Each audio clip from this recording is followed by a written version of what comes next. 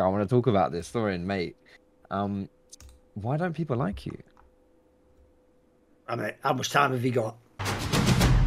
Hello, everybody. Welcome back to another episode of Side Select, where we have some nice grumpy men talking about some nice grumpy esports topics. We're going to be talking about CS:GO today, some LEC as well, and of course, a whole topic dedicated to Mr. Esports himself. That's going to be fun. I imagine a little bit of popping off on that one. I'm You're excited. not helping my ego, are you? If I said I am esports, why do people keep bringing it up all the time? So all I'm saying is, you know, listen, if you want to imply I'm not, then, you know, just act accordingly. No, how can we imply you're not? Clearly, you are. We're still talking about it, however far on it is, and I'm looking forward to that part of the show. As always with the show, I have to start talking about food. Last time you don't have to, but it is your style for some reason. We get it. Okay, fair enough. No, we do have to. Hands are tied. And here's the thing, right? Here's the thing. Last time, I didn't ask about food, and you guys said I was copping out. Okay. Right. Okay. But now I actually do have quite an interesting question, right? Legit. If you go into a greasy spoon and you get yourself a fry up, what do you take off and what do you put extra on? Okay. Like for Americans, greasy spoon's just a diner, like a low class diner, and then obviously he's talking about if you have like the full English breakfast, like think about like sausage, eggs, bacon, the blood sausage, the fucking toasts, beans, bacon. That's usually about it, isn't it? Hash browns, maybe. I know that's more of Americanisms, but they'd become a thing. Yeah. Mushrooms, tomatoes, whatever. It really depends where you go as well. Basically, what is your classic subtraction? And addition, if there is some. Or if there's an addition. I will say this. In general, just out of laziness, I tend not to ever subtract things from meals. I just get the meal and pick the thing off. Like, I'm not the person who's going to get them in some fast food place to make me a whole nother burger without a slice of cheese. I don't like cheese, but who gives a fuck? It's a piece of cheese on a burger, and like, get over it. So all I'll say is, like, this is actually one of the rare times I do take something off, though, Foxtrot, which is I do specifically tell them. I don't really care about mushrooms, so if they have that, I leave it on, but I'm not going to eat them. But I do tell them take that blood sausage off. I'm just not a fan of that, unfortunately. For whatever reason, it's mainly just my family background and where I'm from, the North East. Like, that just wasn't our thing. We just weren't into eating that. So unfortunately, it's one of those things where if you've never eaten it, you're not going to start now as like an adult man. Like I think that and seafood, you have to start when you're a kid. Otherwise, it's just like even just the texture in the world. For me, that's not my realm. That's like an alien world to me. So I'll stay out of the blood sausage game, boys. Even people keep telling me, as you can imagine, just like with everything that's mildly whack, anime, fucking League of Legends, they all do try and oversell the fuck out of it. Like I had one where I won't say which country, it was somewhere like it was one of like fucking Balkan countries or something. They were trying to tell me like, no, you have got to have it, and you've got to try this soup, blood soup. And I went, wait a minute. So you are just telling me it's a bowl of blood? And they're like, no, it's delicious. Like that, fuck you. Like you're not going to trick me with that. Like it's just a bowl of blood, isn't it? Like listen, mate, listen. I've been trying to like it. That's it. I had that with Japanese cuisine. I swear to God, something about the casting scene and esports. It's everyone enjoys Japanese cuisine and everyone's a closet weeaboo. And they got me down to the Wagamamas and that. Oh, you got to try this ramen. You've never had ramen? That's crazy. It was gross. Literally, maybe that's just a Waga's ramen. I don't know, but it was generally, for me, I would generally argue that it was something I disliked it so much it was inedible. I got up from the restaurant, went next door to the burrito place, and just got your bog standard chicken and rice burrito. Okay. Like maybe I'm uncultured, but I really did not enjoy that.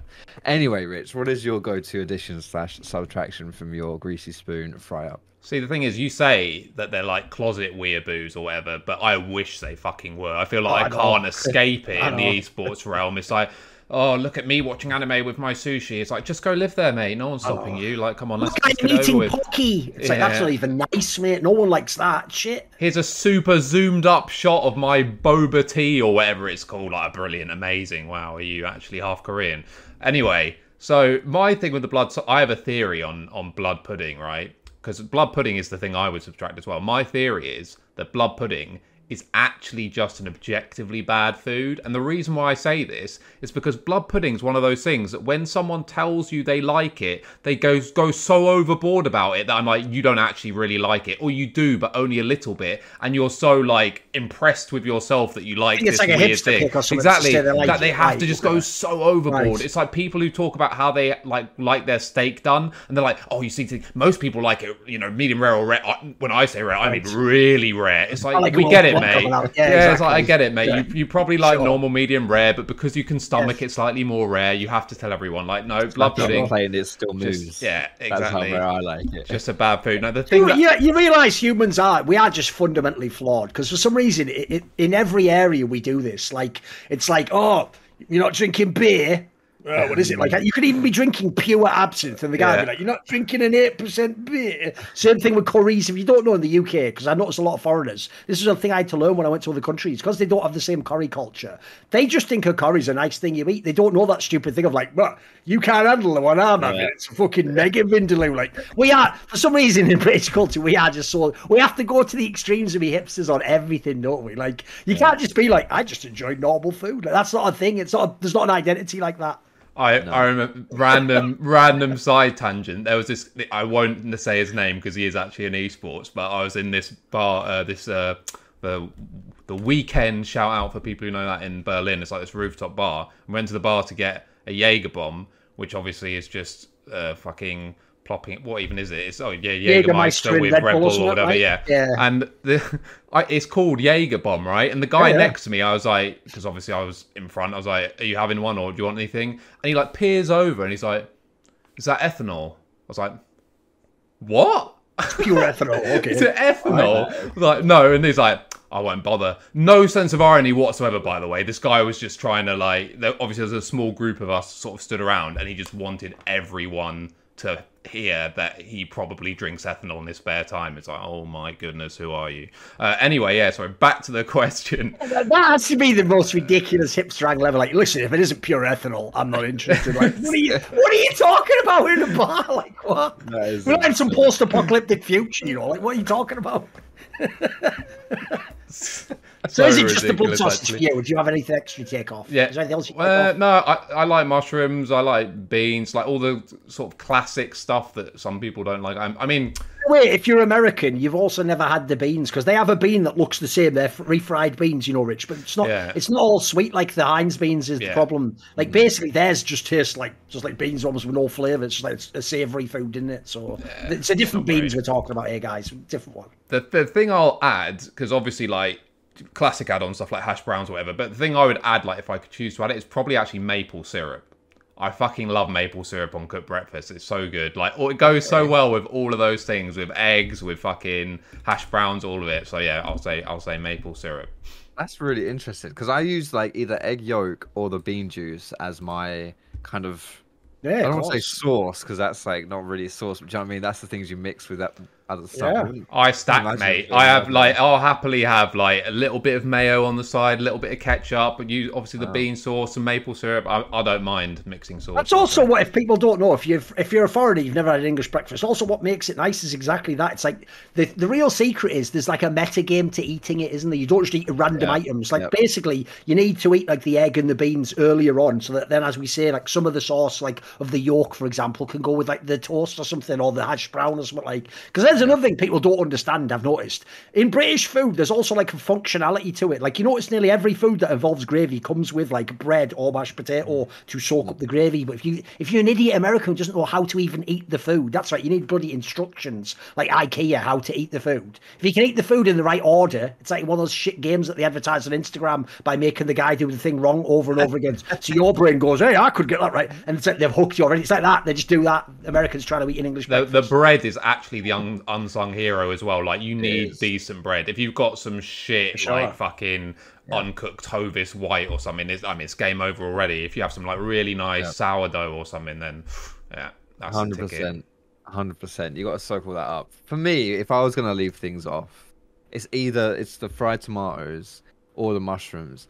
Fried tomatoes, I don't really like tomatoes if they're if they're raw in any degree, I don't like them. And for me, grilled tomato still kind of tastes raw. Like it's basically just like flavor, liquid. I'm not really a fan of that. And mushrooms is an asterisk here. If it's those baby mushrooms, you get like little ones knocking about. You get like like a dozen little dickheads on your plate, and sometimes I have a little bit of mushroom ooze on them. That's cool. That's fine. I can do that. I once had a fry up where they served one big like fat like head like of a mushroom. giant one, yeah. Yeah, and I was like, that wasn't for me. So the thing is, they don't advertise on the menu fat head mushroom or baby mushrooms. They just say mushrooms. So it's a 50-50, but fortunately I've only ever experienced the big fat head mushroom once, but that's not something I would personally recommend or want to experience again. Anywho, now that we've got the most important topic out of the way for today's episode, let's move on to some gaming and some esports. We'll start today with some Counter-Strike stuff. Stewie 2K, one of the biggest names in North American Counter-Strike, he had some leaked DMs suggesting he might be retiring from the game. He's been playing a lot of Valorant recently as well. It looks like this could be just another NA pro jumping from CS:GO over to Valorant. I want to ask you guys, like, firstly, do you think that's going to happen? And secondly, on a broader scale of things, what does this mean for CS:GO in NA specifically? Because this, he's not the first one that's going to do this. He probably won't be the last. What does this mean for the CS:GO scene in North America? I'm going to start with you, Rich. Yeah, pure.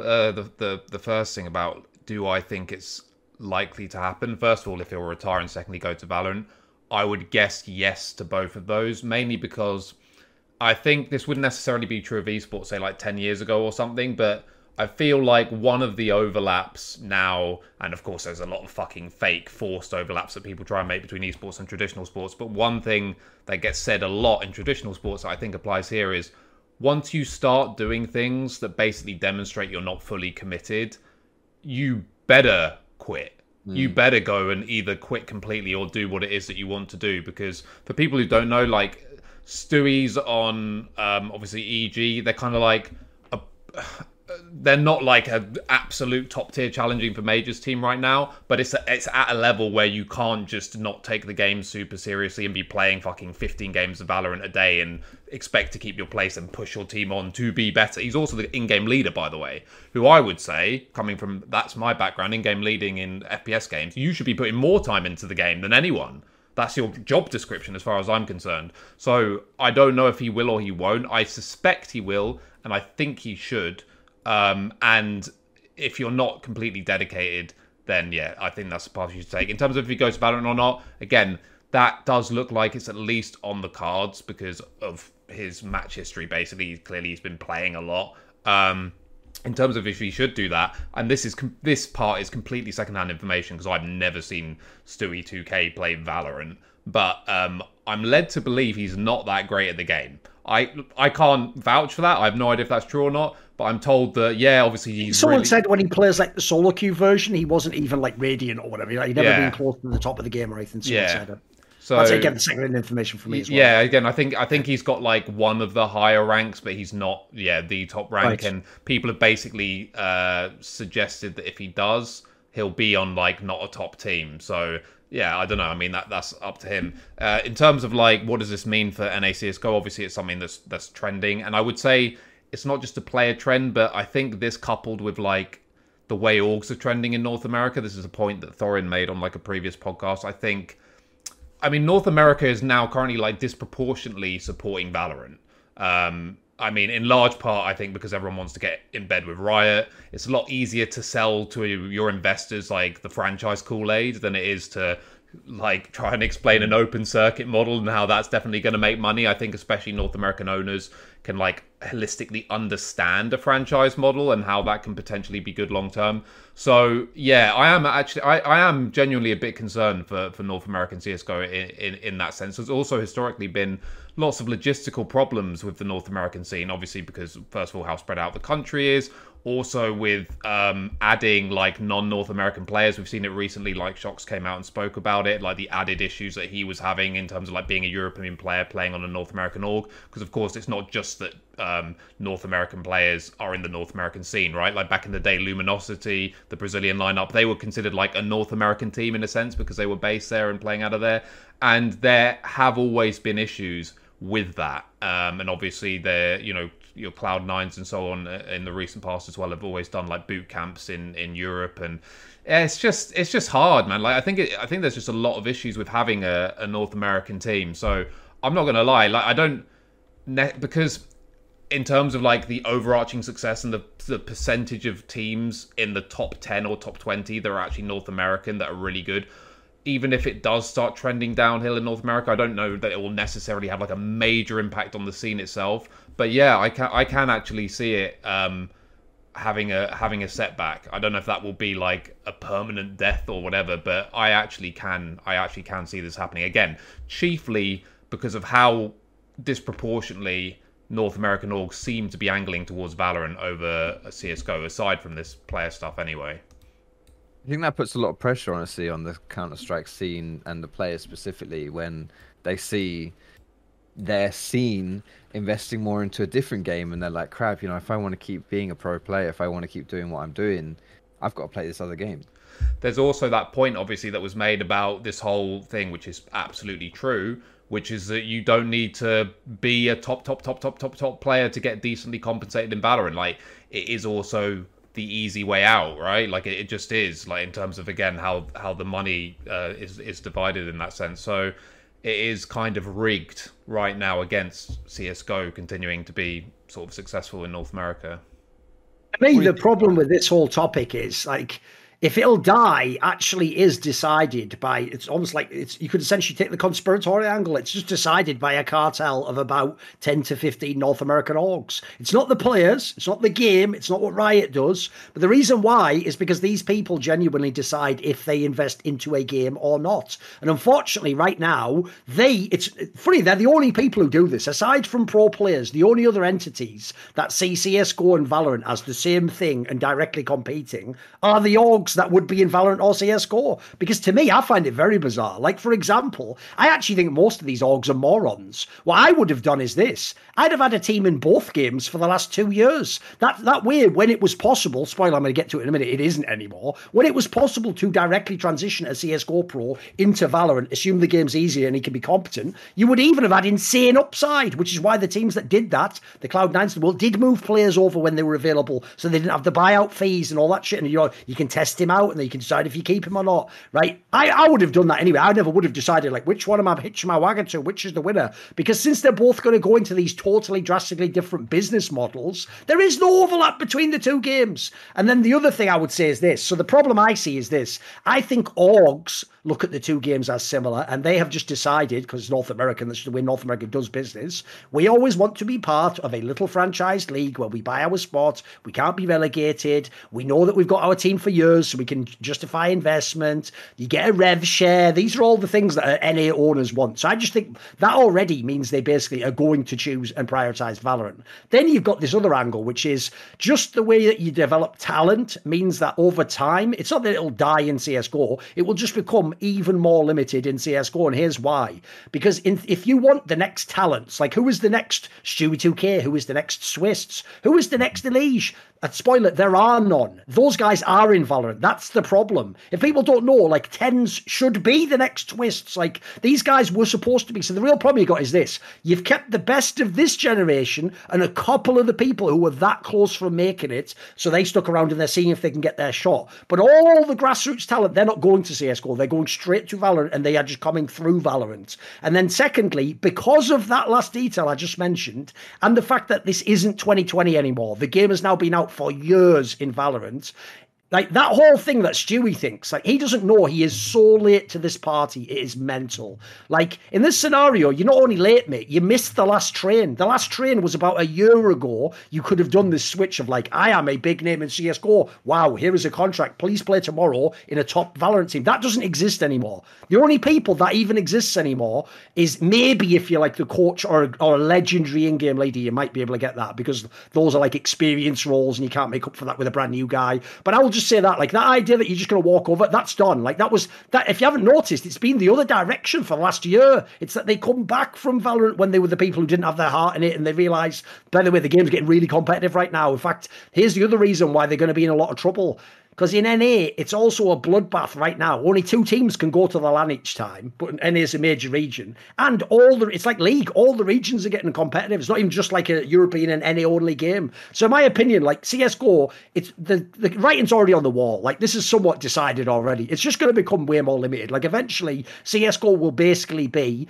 largely a European game with a bit of North America, a little bit of South America, and then that's about it, actually. Because sadly, the real tragedy of CSGO is obviously the burgeoning region was bloody CIS region, and all the stuff with Ukraine and Russia is going to chop that out. So sadly, we probably will go back in time sort of 5 to 10 years, and it'll be mainly Europeans again. It'll sort of be someone from Ukraine against someone from fucking Norway, from someone from Sweden, and the odd NA team, they might be like the 7th best team or something. And the final thing I would say is this as well. Not only are they not able to re-up the raw talent like the next 10s is the mechanical players, but probably the area NA is fucked the most in, because historically it was always their flaw, is they have fuck all legendary in-game leaders. They don't have, like, essentially, if you're a League fan, it's like if your region, think about back in the day when Europe had like Yellow Star and Mithy, and like you were like, holy shit, dude, we've got them all. We've got all the leaders. Like, NA used to have all, like, no one. That's why when CoreJJ came along, he just dominated NA for years now. Well, the premise is in CSGO it's the same. Like, either their guys retired or went to Valorant already. They don't have that many people. So unfortunately, if you think in Europe, like, I'll give you an example. The burgeoning team in Europe was the team ENCE.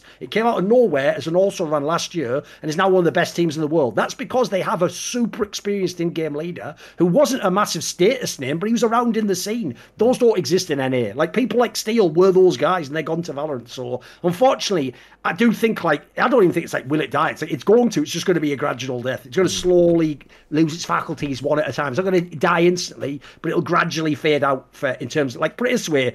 A few years ago, when Team Liquid was the #1 team in CSGO, NA was really strong back then. We had like 2 top 5 teams. Like, you could have potentially even had a third, maybe. That world is probably gone forever. I think that just is Valorant now. I think that's a really good point you bring up, actually, when, you know, from what you're looking at CSGO now versus Valorant now, it's 2 images, whatever. But when you're thinking 5 years down the line, when you've got that budding-eyed, like, 13-year-old kid who's, you know, looking to... Who's just that absolute wonder kid. He's playing Valorant now. He's not playing Counter-Strike, and that's a big problem. I mean, I've always loved Counter-Strike. You know, it's been around forever, and nothing's really challenged it. And now seeing Valorant do that, it is honestly a little bit bittersweet. You know, it's been from like 1.6 the source to where we are now. I don't want to see CS:GO drop off from a selfish standpoint, but I mean, especially as you mentioned with investors, it is what it is. Like, if you're an investor, you want to go into the market that gives you financial stability, right? And that's what Riot always offers you. So I mean, I think the thing that makes it the most bittersweet, though, for me, is that they did just steal the entire concept. Like, it's not like, oh, it's Call of Duty who've come for this interesting angle and now there's an alternative. Valorant, let's be real, they stole CSGO and then they added some ability stuff.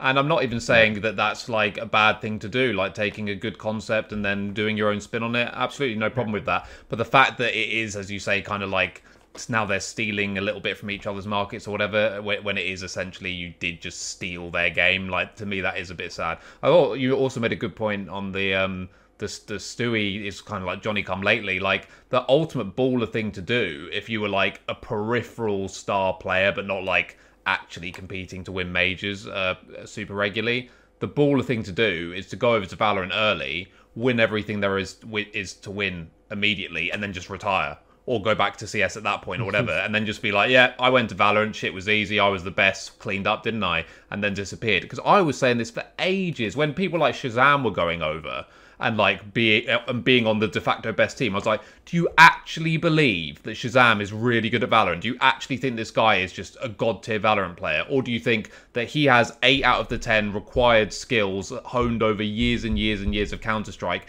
which are immediately transferable, and then he's kind of learned the other shit, and because they're in so early, he's going to do really well? Which is more likely, that Shazam is actually a Valorant god, Or guess what? He's still that tier 2, tier 3 CSGO player, but he just goes over and is playing against people who never played CSGO before, right? Like, that was always going to happen. But smart, good for Shazam. For Shazam, that was absolutely the correct thing to do. Good for him. But yeah, as you say, I think for Stewie, he was kind of a Shazam. No, I'd say it's better than Shazam, but that would be unfair to say Shazam. But he wasn't like an absolute world-class player for an extended period of time, and that would have been the time to do it. And now, yeah, he, as you say, he's missed the boat.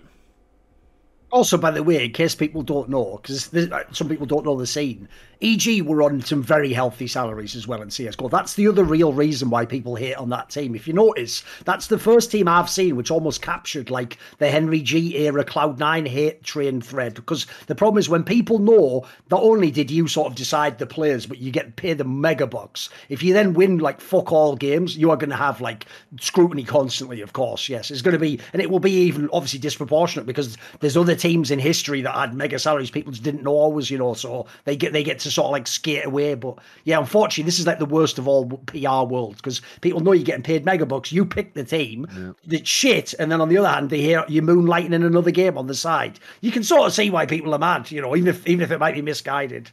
Yeah. Well, we'll move from one CS:GO topic to another. Women in esports has always been something that's been heavily debated in since the dawn of time, really. Yes, yeah.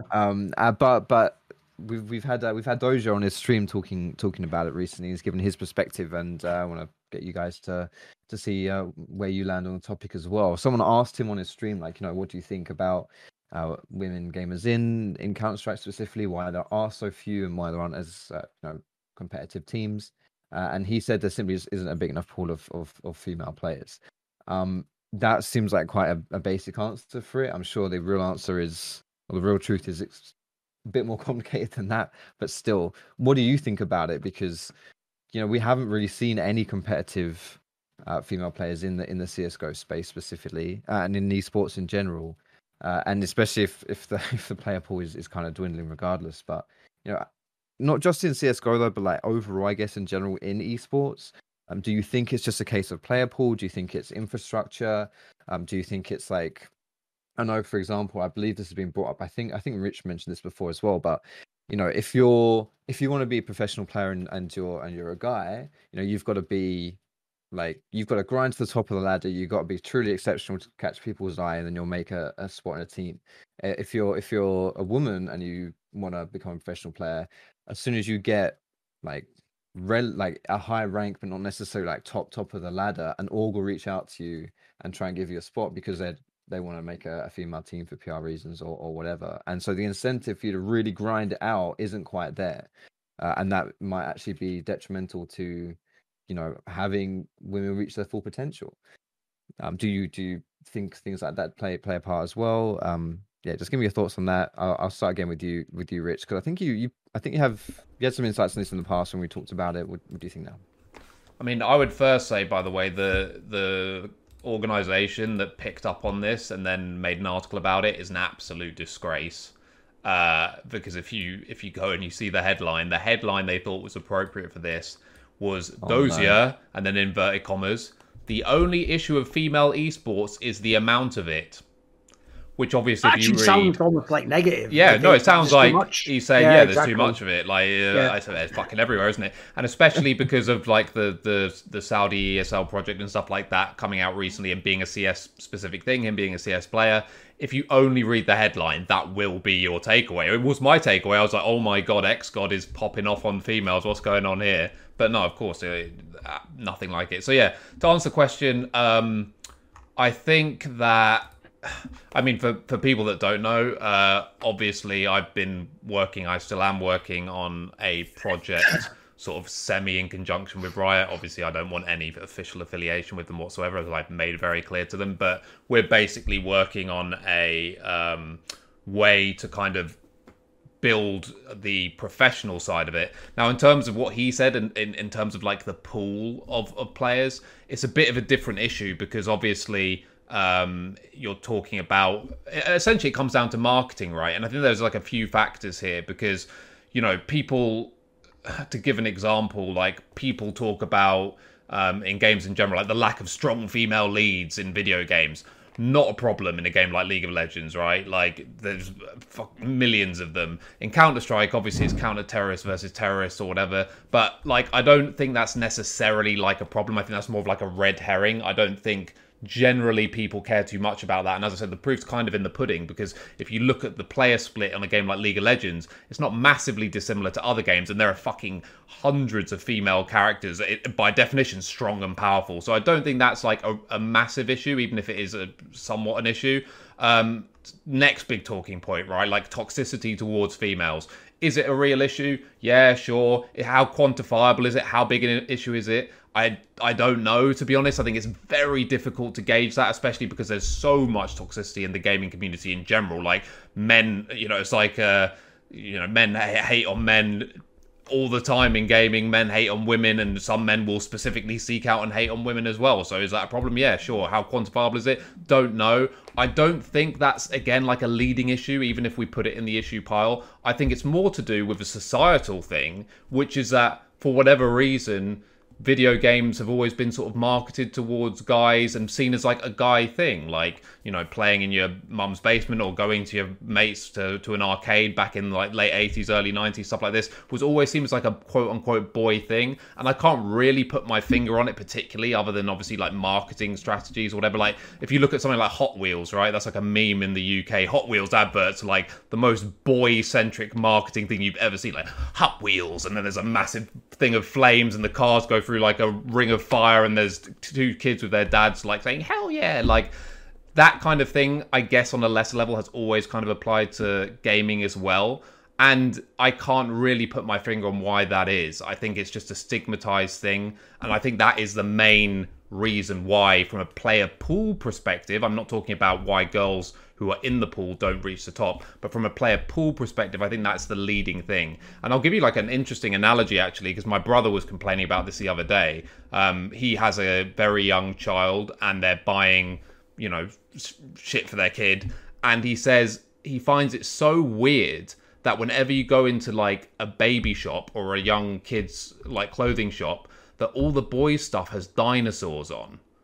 It's like, why are dinosaurs a male-centric thing? Like, why is that marketed towards males and not female? Like, dinosaurs, it's like animals. It's like a cat. Like, why would a cat be marketed like more towards females than males or whatever? I mean, even that actually has more of a sort of somewhat parallel, because the way cats maneuver is kind of deft and almost feminine in that state. Like, they move with grace, let's say. So even that has more of a connection. But dinosaurs are so eclectic, and it's just so weird. And I think video games kind of comes into that category when there isn't really a real reason, other than early video games, even like Space Invaders, involve shooting stuff. So guns, males, military, like, I think that is the leading thing, though, when we talk about specifically about player pool. Again, not the path to pro, but player pool. I feel that girls instinctively think that video games are a guy thing. I think that's interesting. I think it's a good point, honestly. And these are the kind of things that are like almost impossible to quantify.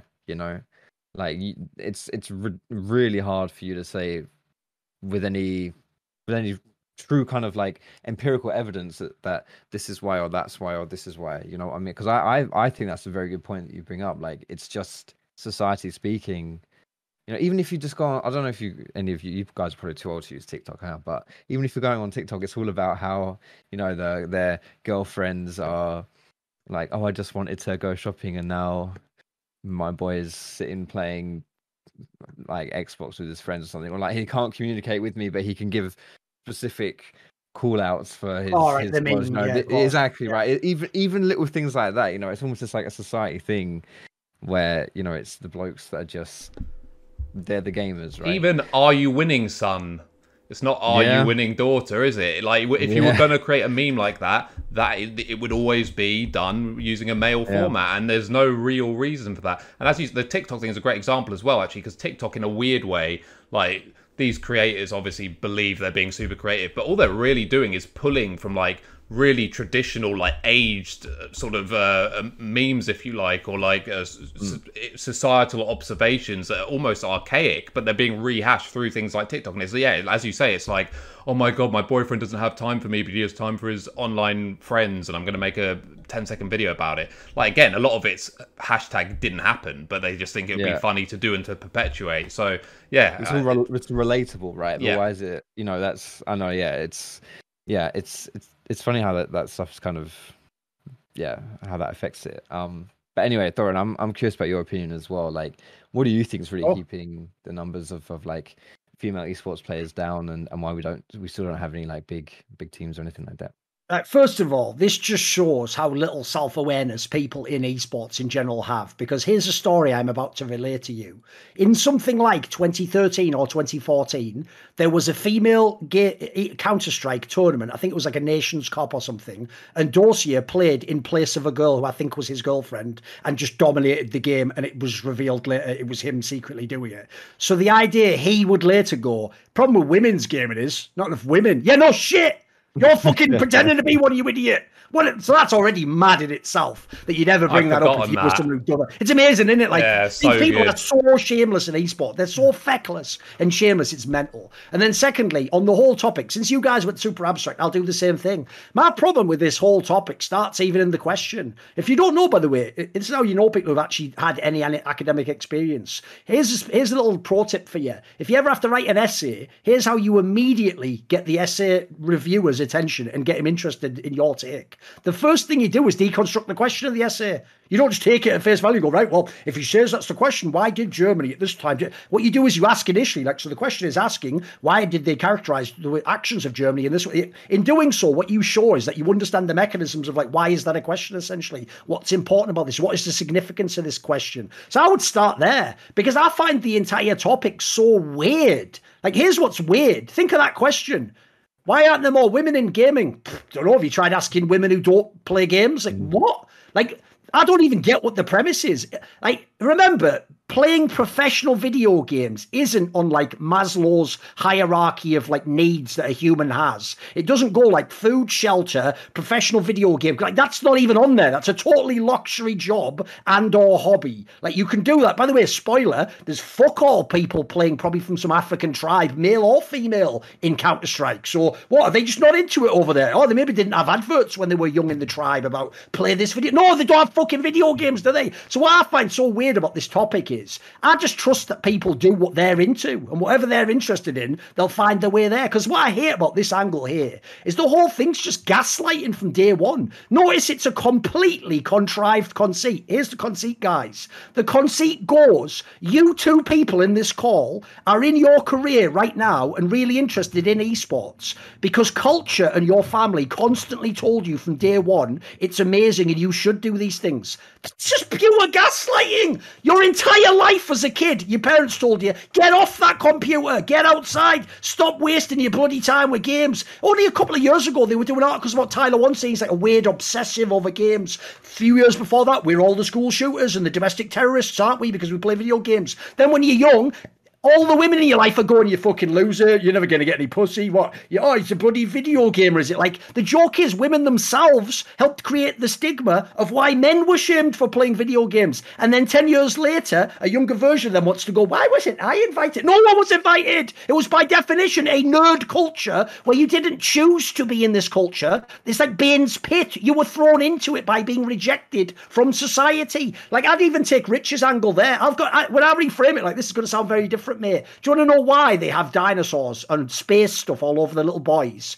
Because what adult have you ever met who was obsessed with dinosaurs and space or trains or military things, Rich? That was a woman. You've never met them ever. They might have a poster on their wall. The guy who knows every single train line and which train goes on that route. The guy who knows all the names of the dinosaurs. And that's a fucking weird autistic male, by the way. It's not even a normal man. That's a very weird type of man. So the premise here is the people who market things aren't idiots, mate. They don't want to make half the money. If you could successfully market video games to 4-year-old girls, they would. And they would make fucking millions off them. My premise goes like this. I think you can only, in my opinion, marketing is like you can guide people. You can't just like straight up pick them up and chuck them over here. You can't sell them something they don't want at all and has nothing relevant, right? So in my opinion, part of the reason, as far as I can tell, women don't aren't a massive part of esports specifically is because they weren't even in general gaming about 10, 15 years ago. And esports, remember, is the most hardcore 1% of the 1% of hardcore gamers. It's people who don't just play games hardcore. They play one bloody game for like 10 years. They just invest their whole life into it. By the way, that's weird for men. That's not even normal male behavior. People don't get it. We are really weird guys. The people on this show now and the people watching this show, this is a very weird, super niche, intense pastime you've picked because you're not, even though we're pretending like we're talking about this like we're Roy Keane and fucking Gary Neville and this is like Football Tonight on Sky. It's not. That's like got way more social cachet. We're more like weirdos in a D&D club or something talking about the new expansion. Like we're still way more in that worldview. So I hate the whole gaslighting that like it's this paradise utopia for men and that we're all getting everything. It's almost like a privilege argument all over. Because here's the one angle that kills me on this topic is, first of all, female CSGO. CSGO is the game that has had the most female competition in the history of esports. It has had, until a couple of years ago, it had like a dedicated, I'm going to say like 10 to 15 year stretch where every year there were world championships, there were like 10 to 20 teams had full-time salaries, there were loads of competitions in this game. So by the way, why do the men then have to make the women better at the game? What is this? Like, you know that doesn't even work for men. Like I have a joke for you, Rich. You know when people complain, there's actually a joke I have on men. You know when a random guy on the CSGO subreddit will complain like, this woman only has a job because she's like a woman. Like she's not even as good as the 1000th like male. It's like, yeah, you know what? That applies to NA CSGO pros, you moron. In League of Legends, right, there's people who are playing Pro League of Legends in LCS now that aren't as good as the 2000th best Korean player. That's not about him being a man. That's about the demographic of NA gets you a gig that you don't get otherwise. Now, does that woman get the gig because she's a woman? No, she has to be the best of the women. But yes, being a woman is part of the threshold. So if you can see the distinction there, like my problem with that is exactly like that. Like you do gain inherent advantages on the lower level, like Rich said, where you can get the initial opportunities. So already that is a path to pro that doesn't exist in male CS. So my problem basically is, as a general rule, you could look at the fact there aren't as many women and say things like, are the incentives right? Or are they encouraged? Yeah, that's true. But when you talk about specifics like being a pro, I think it makes this whole argument look silly. Like, for example, I'm sorry, do you know the reason why when people like, you know, the old school examples, like I think it was Jackie Robinson was that like baseball player who like couldn't play in baseball because at the time it was racially segregated. Yep. But he was so amazing, Foxtrot, in like the black league that they had. I think it was even called the Negro League, believe it or not.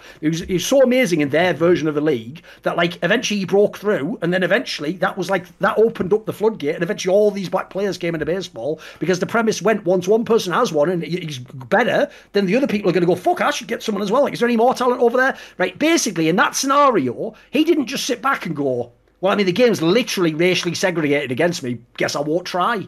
No, what he did was he went, right, there isn't even a path for me to go pro, but I'm just going to keep fucking trying because I love baseball, it's my shit, and I want to be excellent. That approach will mean that eventually, if there is a woman who's good enough, she'll make it. She'll make it even in this system now. The problem I have has just been that essentially what I'm implying is I haven't seen anyone like that, unfortunately. Like, I've never seen anyone who was like a simple talent. I've never seen someone who was a get-right or an Olaf Meister. I've seen people who were decent, and unfortunately, it goes a lot more to what Rich said there. This is why people don't understand what Semler's point was trying to make at the end of last year. Semler was actually trying to argue in favour of how you could help women get better at CSGO. And his premise was what Rich just said, essentially. If instead the pro scene of female CSGO operates as like, right, once you get to this threshold, well, take you out of the general population, don't play with men anymore, you're coming over the female side, you just play in this league here, actually all the incentives there say you won't ever go back into general population and go to the top of the male game, because, by the way, men probably wouldn't do that if they had to. Like my example there, if you had an NA CSGO league and it was only for NA players and it had like 3 times more money, mate, actually, right now, the fuckers like the Stu TKs of the world, they'd just go straight there. They wouldn't keep trying to compete against fucking Simple and Nico and Zemu. They'd just go, fuck that noise. I'm just going to go be the champion of the NA League. So you can do that. It's just, unfortunately, now what you're battling is you've got 2 different sets of incentives. One set of incentives there is you can play professional as a woman and we'll start to give you some exposure. But if you notice, that's different from try and be the best you can, no matter what gender sex you are. And then at the end, did any women make it to the top of the male game? I think to me, those are two totally divergent paths. They don't have to be, but they are. And at the moment, everyone's leaning towards the one that means just give them the tournaments, but then they're claiming they're doing it to get the better players. So I think the main problem is you have to ask, what do you want? Do you just want women in the game by any means necessary? If you can, we can do that. But having women be like as good as men, that's a totally separate issue to me. So I think the whole thing's nonsense. And the reason why I get so annoyed when it's made a battle of the sexes is it isn't a battle of the sexes. This is a battle of the most extreme tiny cross-section of men versus potentially what would be that tiny cross-section of women. It isn't about how good am I versus a female CSGO pro. That's not even relevant to this discussion. But I would just ask you something on one of the earlier points that you made, which is true about the marketing and the reality of women in general being in gaming is a relatively recent thing, right? If hypothetically, and obviously none of us can know, but hypothetically in 100 years, do you think there will be in-game, and forget all the fake stats they put out involving Candy Crush and the 50-50, or talking about real games like esports, whatever. I know where you're going. Let's go on. Do you think that it will actually even out? Do you believe that there will be a time when games like League of Legends actually have close to a 50-50 pool? Or do you believe that inherently it's not just that marketers know that they can take advantage now by going to a known market, which is focusing more on guys, but actually maybe they believe, or maybe even you believe, or people believe in general, that marketing towards women will never be 50-50, or there'll never be a time when gaming or the kinds of games that we're talking about are ever 50-50. Like, what's your take on that? Do you believe that they're actually sort of, they're just doing short-term success, but they actually think that eventually women will be in, so they're not incentivized to do it now because they're short-term profits? Or do you think that eventually we will have more of a 50-50 split in top esports? First of all, what makes these discussions really boring is people who cannot break the mental framing that goes like this. If you say something is happening, you want it to happen. Right? Already, in my opinion, you're a moron if you're on that line. So I won't bother going beyond that. But anyone who gets lost in that, you're just lost, mate. Like, that's just the way the world is. It's calling reality what reality is doesn't mean you want it to be that way. Sometimes quite the opposite. But that's step one, is diagnose the situation. So my problem is this. I actually think long term, it won't be much different to the breakdown we have now, mate. Like, here's the point. In general gaming, like you say, if you want to count like Candy Crush, there are tons of women gaming. If you want to go really hardcore esports, like I said, even of the men, it's the super nerds that are doing the hardcore esports side, mate. It's not even like this is why the whole thing's gaslighting. The general male doesn't follow esports. He doesn't play esports games. The general male plays Call of Duty and FIFA. They play, even if they play Counter-Strike, they play a matchmaking game. They're not trying to be pro. They're not even watching the pro scene. So the whole thing's nonsense. Same thing of why I said it's gaslighting of what reality was like for you in your life. When you were a boy, none of you guys had sisters or cousins who were women and said, come and play this game. They weren't interested. They didn't want to play. You could even, no one was, there was no dad in the room going, hey, get off that Nintendo. They wouldn't accept your bloody offer. In fact, back then they looked down on gaming like everyone did. It wasn't some super cool pastime, guys. They present now like it's it should be everyone's aspirational dream to want to play esports games. I don't know why. Spoiler, they're not even that good. Like, it's just good in weird ways. Do you think any of that though is to do with like societal conditioning, like in the same way that you don't? Okay, you might have heard of the famous Norwegian gender paradox. Have you heard of this scenario? I'm not sure. In countries like Norway and Sweden, because they have an enormous social safety net, and university's free and you can go do any course you want, etc., it means that you can just choose what you want your life to be. Well, spoiler rich, when you allow people choice like that, they conform even harder to sex and gender norms, as in the women become the nurse, the men all become the guy, an engineer, the person who takes out the trash is only a man, the one who works in daycares, or what. That just, they self-sort. That's why I'm saying the joke about this is, I don't think people have really stopped and thought about this. Here's the difference in philosophy. You guys are talking, not intentionally, it's just the way the phraseology is coming across. You're almost talking like you guys were the central planners of the Soviet Union and you're going to tell people how to live their lives. I'm saying I just let everyone choose what they want to do with their life and do what interests them. And if you leave that approach, it just seems that not that many women are interested in being a hardcore professional Counter-Strike video game player. Like, I don't find that weird. Maybe I'm the weird one there. I don't find that unusual. I wouldn't have expected they would be. What I also find really sinister, that's what I hate about this whole discussion, is who the fuck pretended, like I just implied there, who pretended being a pro Counter-Strike player is like a universally, inherently good thing to do? Like, I'll give you an example. I always say this, you might notice. I'll take the conversation with a different analogy. You might get my point on this. Notice how I always make this argument. I'm very clear about this. I always argue that, yes, Westerners, particularly North Americans, are too lazy. They don't like to have discomfort with their coaches. They don't want to have to work extra hours. But I always do say at the end of all that, I also don't think you should practice the way Koreans and Chinese people do. I actually think it's no life to live. I think it's the opposite of a life. I think someone like Faker did the most amazing things in a video game ever. And if you looked at what his actual life was like, you wouldn't want that life. You would not aspire to be this man. He just sat in front of a PC for 10 years. That's what he did. He had fuck all time off. Even like, he's not even going to restaurants, guys. He's just getting like takeaway chicken wings and stuff like that. There's not even any aspirational. It's not like in the West. Like I always say, in the West, the dream is,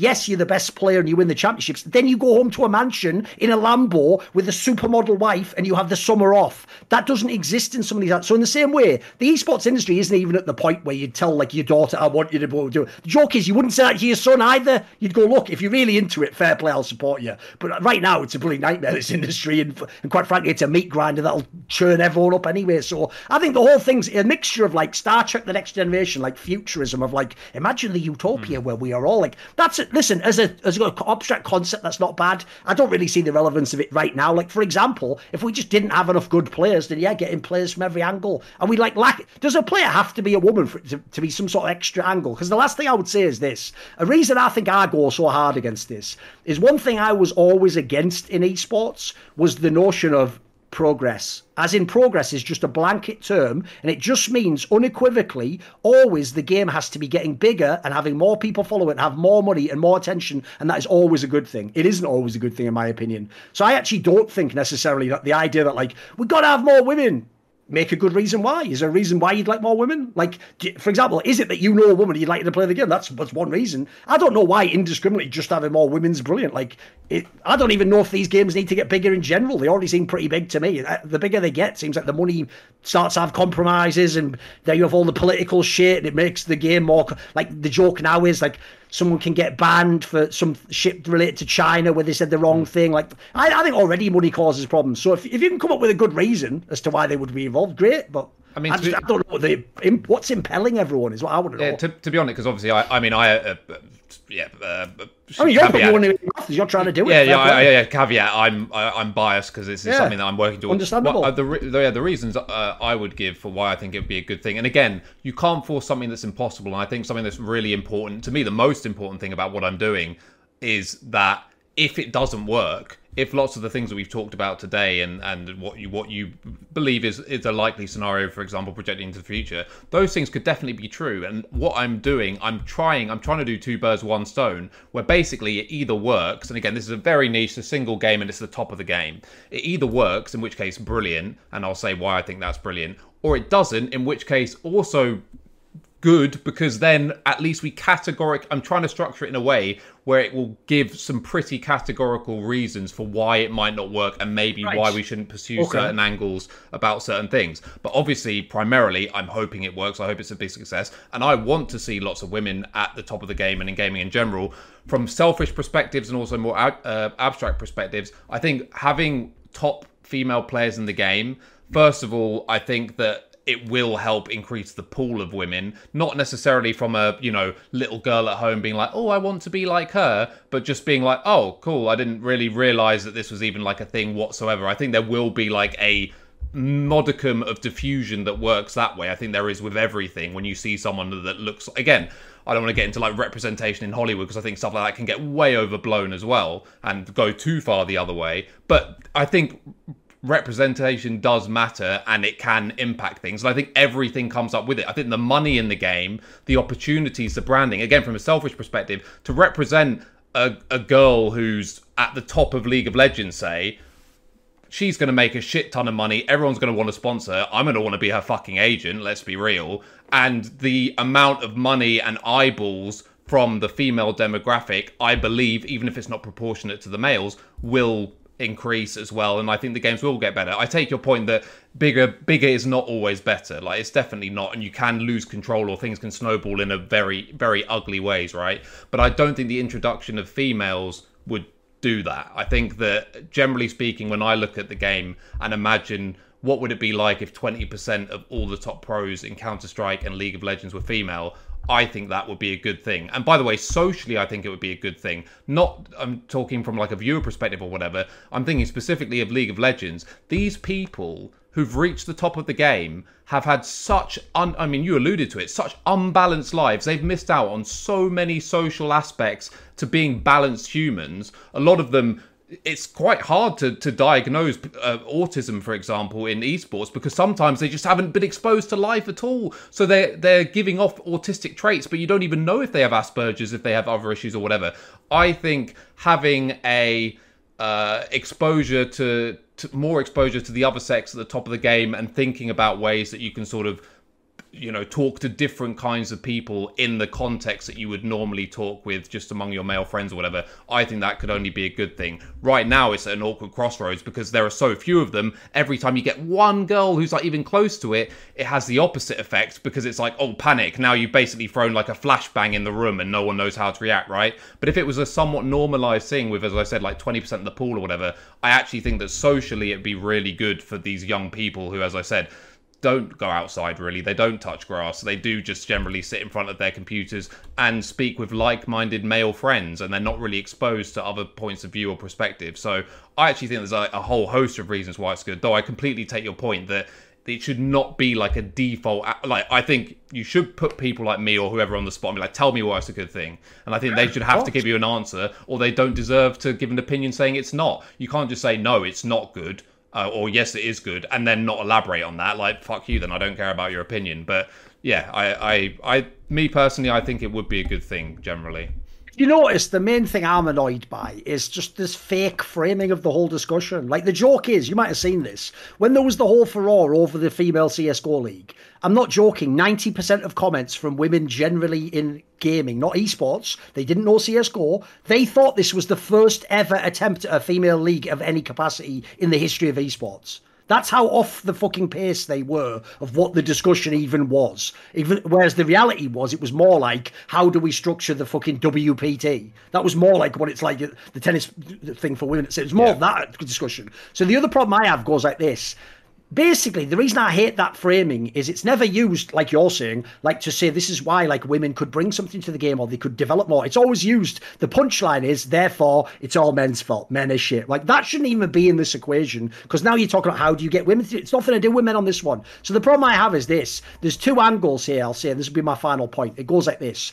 Either one, you can't keep saying that it's men that are putting women down and holding them back if women then choose not to watch the female tournament. They chose that. No one was controlling the zapper or the TV. Like, if you have a women's tournament and no women watch it, then either A, there were no women, or B, they don't want to watch it. Either of those is actually pretty damning right now for this project. And the problem is, neither are addressed. It's pretended that there are loads of women, that's why this project's needed. But at the same time, even though, like you just say, people say that line, representation matters. How could I compete if I hadn't, as a little girl, see someone play? Well, you're not watching them play now. You didn't watch it. The tournament's going on right now. Do people not know that? You know this tournament has begun. It's happened. It's already started. The joke is, people were more interested in me talking about it on Twitter than they are about ever actually watching this competition. That's why this is just a stupid political conversation generally, rather than a real topical conversation. This is actually, I won't go too much because we're going to talk about later. This is something I want to talk about in the topic about you, because I think, I mean, you just hit it on the head, but yeah, we'll get into it. Yeah, it's all right. That's true. We got to save some time for that, because I feel like you guys can go off on that one a little bit as well. I will just add real quick here as well. For me personally, I don't. Not like my opinion particularly matters at all, but it's like, I think I'm just exceptionally jaded with esports, to the extent where it's like when I see any kind of advert on the telly talking about how, oh, we've gone green or we're carbon neutral by 2024, it's like, you don't give a fuck about the environment. You don't. This is just now your new thing to like advertise to people. It's just a marketing ploy. I think it was like Shell or something did an advert where they were installing little like charge points across the UK, and it's like, bro, you don't care about the environment. If you care about the environment, your oil. Yeah, literally, it's like come off it. Like, I don't believe it for a second, and maybe that's just like not a great opinion to have or not a great like way to think about things, but I generally just like I don't think the discussion of women in esports is even genuine to begin with. No, exactly. That's the whole it's 50% for more most people to it's not. advertise to and make money from. So although I do believe absolutely that it would be great if there were more women involved in esports and gaming in general. Anyway, I do want to move on because, like I say, we've got a topic which I think you guys are going to be narrowing on about for a hot minute, so that's going to be great. But before we get to that, let's talk about League of Legends and the LEC. Summer Split has started, and Team Vitality, hot topic as they always will be with a team that has been built from just some of the best players, like Perks and Alfari, some of the best players that we've seen, and it really fell through in the Spring Split, and in Summer Split, they're still not like great, honestly. They're okay, but still we have such high expectations of them. We've got to talk about them. They're not meeting those expectations right now. Just real quick, guys, I just want to know, what do you think is going on Vitality? Do you think they can like bring it back around? Obviously they replaced Self-Made in the Summer Split here. He's gone now, he's not part of the team, so slightly fresher lineup.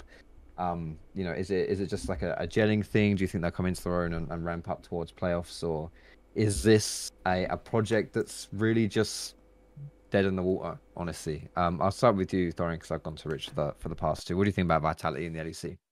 Problem is, the only two wins they have at the moment are Misfits and BDS. BDS is like clearly the worst roster. It's not even really debatable. I don't think almost everyone agrees on that. And then Misfits, I notice practically every show has them on the downturn. They're not going to be as good without the Hirit guy, and they're probably not going to make playoffs. So the issue is, there's not really been anything, I think, so far in the split to actually tangibly in the server give you hope. Like, it doesn't look that great. True, I'm sure there is the scenario where apparently the assumption is the Bo guy's the guy they really want as the jungler, and they're starting out with the Haru guy, and eventually they'll transition. So I'll say maybe it's not the complete roster yet, but like I haven't even seen that much change from the old roster. That's what's so killer for me. Like I still don't understand why everyone in that team just silently is just fine with whatever Labrov brings to that team. I don't get it. I genuinely don't get it. Like, I assume my assumption genuinely is he must be like self-made and he must just be shitting on all the scrims. Like, I can't get otherwise why they're just so fine with it. Like, and in general, I think the team has nearly all the same flaws. The laners don't look like they interact. The reason why it's a killer for me is this. You can at least build it into Alfari's narrative. Yes, he was always an amazing laner, wasn't always as great with the rest of the team, but usually the point is the rest of the team had flaws, so you can always blame on the teammates. The one that's weirdest to me is, like, I don't even think Perks does much wrong in this team. He looks like a pretty good player. He lanes pretty well. Champion pool's always fine. The issue is, this is why there really is no player. In the same way as it's very rare, one player is the problem. You can be the worst part of the problem. You could be like a self-made or a forgiven, but spoiler, you had bigger problems than that player if you really have to kick that guy. In the same way as one player isn't the problem, there's also no one player, by the way, who's the solution. That doesn't exist. So even if it's Perks, I know now people will take this team when it doesn't accomplish anything. Go, see, he was always over. You were inflating his value the whole. No, the point is, even he's just a player, mate, not a miracle worker. Like, if you have the wrong team with the wrong style, the wrong mentality, in this team, I even wondered that half the whole time is, we just pretend like this team coaches itself, mate. We genuinely act like there's no coaching staff and they're not supposed to adapt, figure out how to use players. We act like these players are supposed to coach each other. We really do on this team. It's why being a super team is the curse for my money. So unfortunately, I haven't seen any changes. I hoped because of the names, even if they just play 10% better, one or two players, you could win some more games. It doesn't look like it's going to happen. Quite frankly, this project looks like it's failed to me. I know it's wild to say on like week 2, but it really does. Like, I don't really even, like I say, I can't even really get an angle to hope from, because like I said, the Perks angle, I don't even think he's playing bad, mate. I think that team you just can't do anything with. All right, you, Rich, what are your thoughts on Vitality? Yeah, I mean, my conclusion is exactly the same as Thorin's. I think it looks doomed. I don't see a path back, really. Like, I can't imagine that these guys just get their shit together. I'm very quickly on Self-Made. I mean, we spoke about this a little bit last time, and I also tweeted about this. Like, what fans need to understand is that playing well individually is like a fraction of your role. Yeah, it's a decent fraction, but it is a fraction of your role. It's not the be-all and end-all. Like, if you are the odd man out on and off the rift, like, don't vibe with coaches, don't vibe with teammates, you're probably going to get kicked. That doesn't... by the way, it's not even me saying that Self-Made was, like, the bad apple necessarily. I have reason to believe that he probably was, or one of several bad apples maybe, but you have to be on the same page as other people as well. Like, if you, and he said this publicly, so we can state this for a fact, him and the head coach really did not like each other, at least from Selfmade side. He really hated the coach, his approach to the game and everything he was doing, and they were bashing heads. He said that himself on stream, okay? So we know that for a fact. Well, even then, that on its own, probably you're thinking either he goes or the coach goes, right? And the coach is still there and he's gone. So, yeah, this idea of, like, after every game, people posting, haha, Selfmade was the problem, I guess. Like, you're just so stupid. Like, it's not even worth having a conversation with you. Unless you are literally Season 3 faker, then there's no scenario where you're going to stay on the team when everything else wants you gone, right?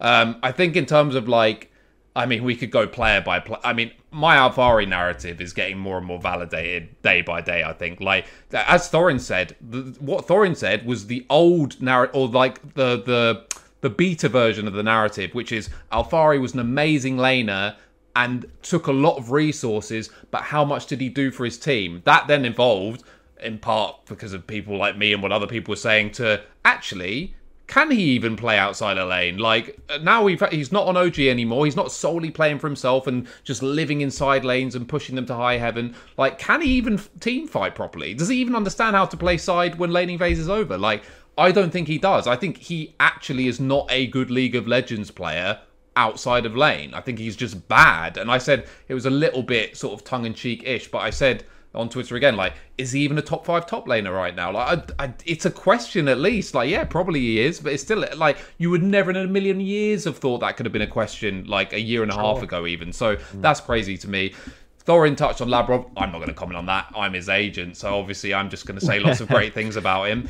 Karzi's a joke. Like, Karzi, like, we can talk. Karzi's positioning both in lane and around, like, fights and objectives is terrible. Just go back and watch their last game. Like, people talk about that, how badly Labrov played that fight when he got caught on the red side of River. It's like, yeah, sure. But do you know why he was there? Because for the third time in a row, Karzi just walked like he's not the AD carry, like a complete bot down the lane, and Labrov basically had to flash in front of him to block, and then he's out of position, and obviously he looks like a complete bot after that. Like, this guy, to me, is just not a good AD carry. Like, I do not rate him at all. Outside of that, as Thorin said, I don't really have much to say about Perks. The biggest insult I can give him is he doesn't look like he's really in sync with his teammates. But again, that's just a team identity thing. They've never had testing teammates. Maybe that would be one if he really did put his team together. I'll give him that. That's the knock. Well, him and Alfari at least seem to have been, desperate to play with each other, and they seem to be not working. Weird, yeah, just really weird. So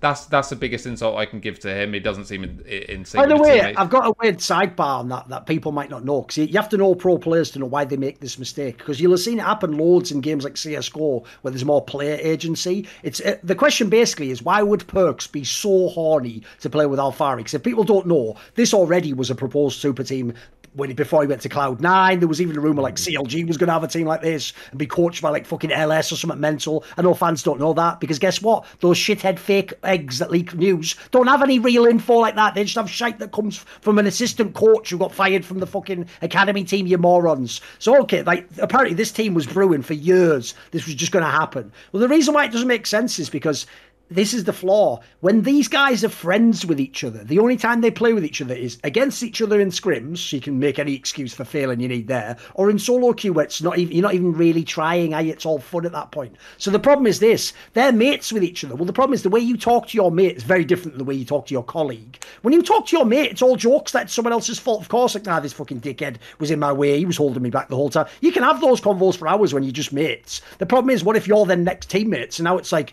oh, that guy's fucking old for me. No, he isn't. He's doing fine. You see what I mean? That you're wrecked instantly. So it's why so many pros, they should not be given the power to make teams, I'm telling you. I know it seems wild, because in the case of Perks, like, you would obviously want his input. I certainly want to know who he thinks is good, but you don't ever let them make teams, because they'll make teams like this over and over again, I'm telling you guys.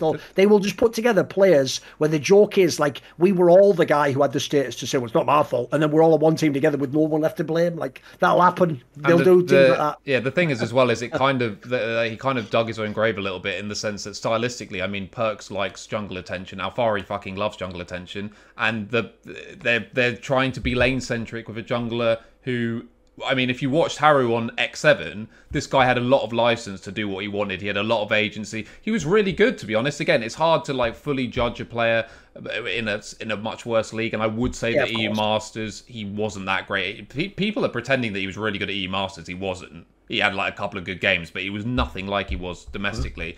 But regardless, he was a good jungler in the RLs. He had a lot of agency. You've now, I know he's not the, as you said, Bo's meant to come in or whatever, but you've got two laners who basically want you to be their bitch. Like, I don't know, it just didn't really make any sense. So I see no path to success here. I actually see no path. I don't know what has to check. Like, I don't know what they can even do. I literally can't come up with a plan. I mean, the things I would do are just unrealistic and not financially sound. Like, I'd kick Kazi, I'd get another AD carry in, I'd probably kick Alfari, to be honest. Like, but they're not going to do that, and they shouldn't because of the money invested and so on. So I have no idea what the fuck they're going to do. And I think we both said they might miss playoffs. We had them at 6th at best, at least. If we didn't, they're our worst playoff team. For they sure.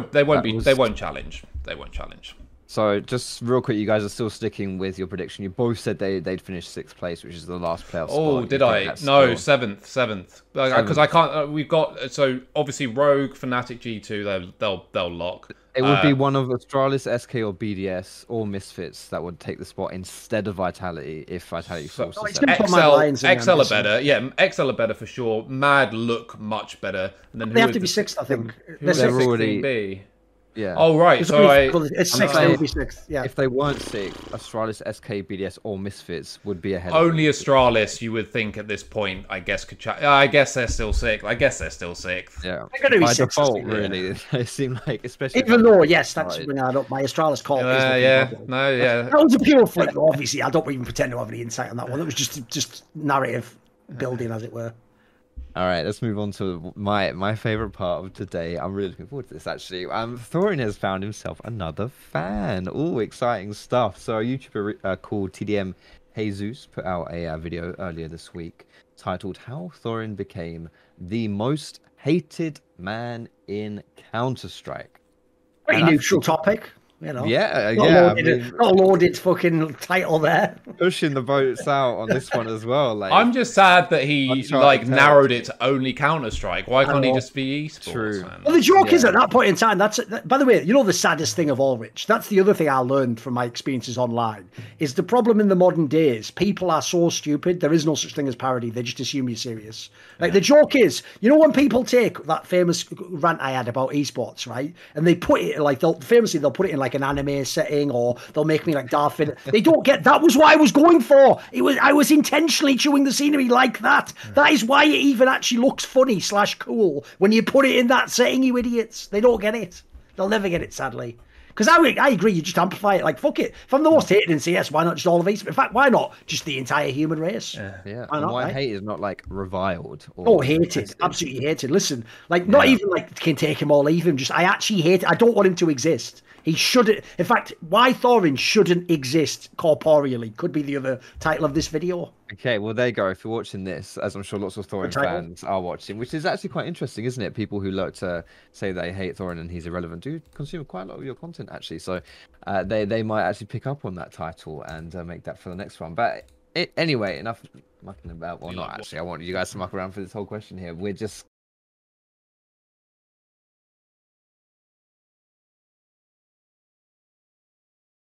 I want to talk about this, Thorin, mate. Why don't people like you? I mean, how much time have you got? There's a lot of look, the point is there's a lot of like a mixture of like specifics but more general topics. I'll give you a bunch of abstract topics people don't think about at all. Right? I'm not exaggerating. As far as I can tell, there are maybe like, if we're talking about an individual game like a League of Legends or a CSGO, you might maybe get a small handful of people who never get properly hated on. As in, like, it's only like the odd person hits on. Like, even like casters, I'd take it that we've all done broadcast stuff. I would take it to casting world immediately, right? It isn't really that you hate Semler if you're a CSGO fan. What you really mean is you're just bored of him. You just heard him too much. You've literally heard him do like 10 majors. You've heard him do 1 billion matches. That's why, if you notice, famously, I think people even joke about with me is all the famous like verbal tics I have, right? And they're not really verbal tics even. They're just how I construct a sentence or thought. It's just they haven't ever heard themselves for 1,000 hours. So they don't know that they would also say like, well, that's what I think, or well, here's the thing, or something. They would have their own version of it, right? So basically part of the problem is like, I'd have to be the most interesting guy of all time for people to really watch me for like 10,000 hours and never in any way be annoyed or bored or put off. Like, I'm not fucking superhuman. I'm just a guy. And then also, like, remember, it's not like I didn't plan in 2014 when I made the YouTube channel or whatever, like, and I have to make it so that 10 years from now, all the same people still want to watch everything. Like, that's not even a consideration. Like, the framing's so off there. So to me, it's totally logical that you would have your rise and your fall. You would have the period where you're popular. You'd have your period where you no longer fit with the times. Now you're outdated. You don't. In my case, this is what people don't get. Basically, I can summarize it like this.